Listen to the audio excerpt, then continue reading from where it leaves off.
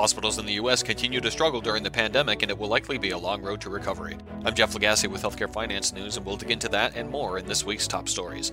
The first month of the new year proved challenging for hospitals and health systems as the effects of the pandemic continue to push margins, volumes, and outpatient revenues below the performance of the prior year. While the impacts of COVID-19 may be abating somewhat after a winter surge, Healthcare Finance News reports that it will still be a long road to recovery. Average hospital operating margins, as measured by Kaufman Hall, showed a 46% drop from January 2020, and volumes, emergency department visits, and outpatient revenue all saw year-over-year declines as well.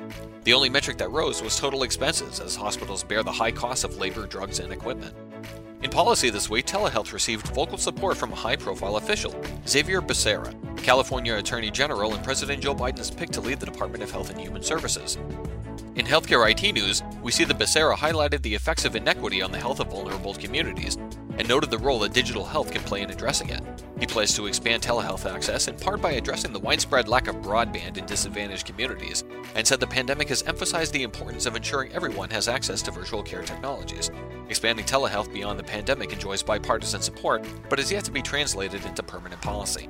Finally this week, Google is looking to tackle EHR navigation issues with the creation of Care Studio, a clinician-facing search tool that helps organize patients' medical records.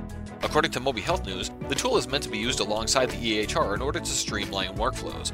Caregivers can use the platform to look through patients' records across different EHRs and can sync up data from various health systems and put items like blood pressure or glucose levels into the same unit of measure. The program has been in the pilot stage, but Google is now planning on broadening the scope. I'm Jeff Lagasse with Healthcare Finance News, and this has been Top Stories.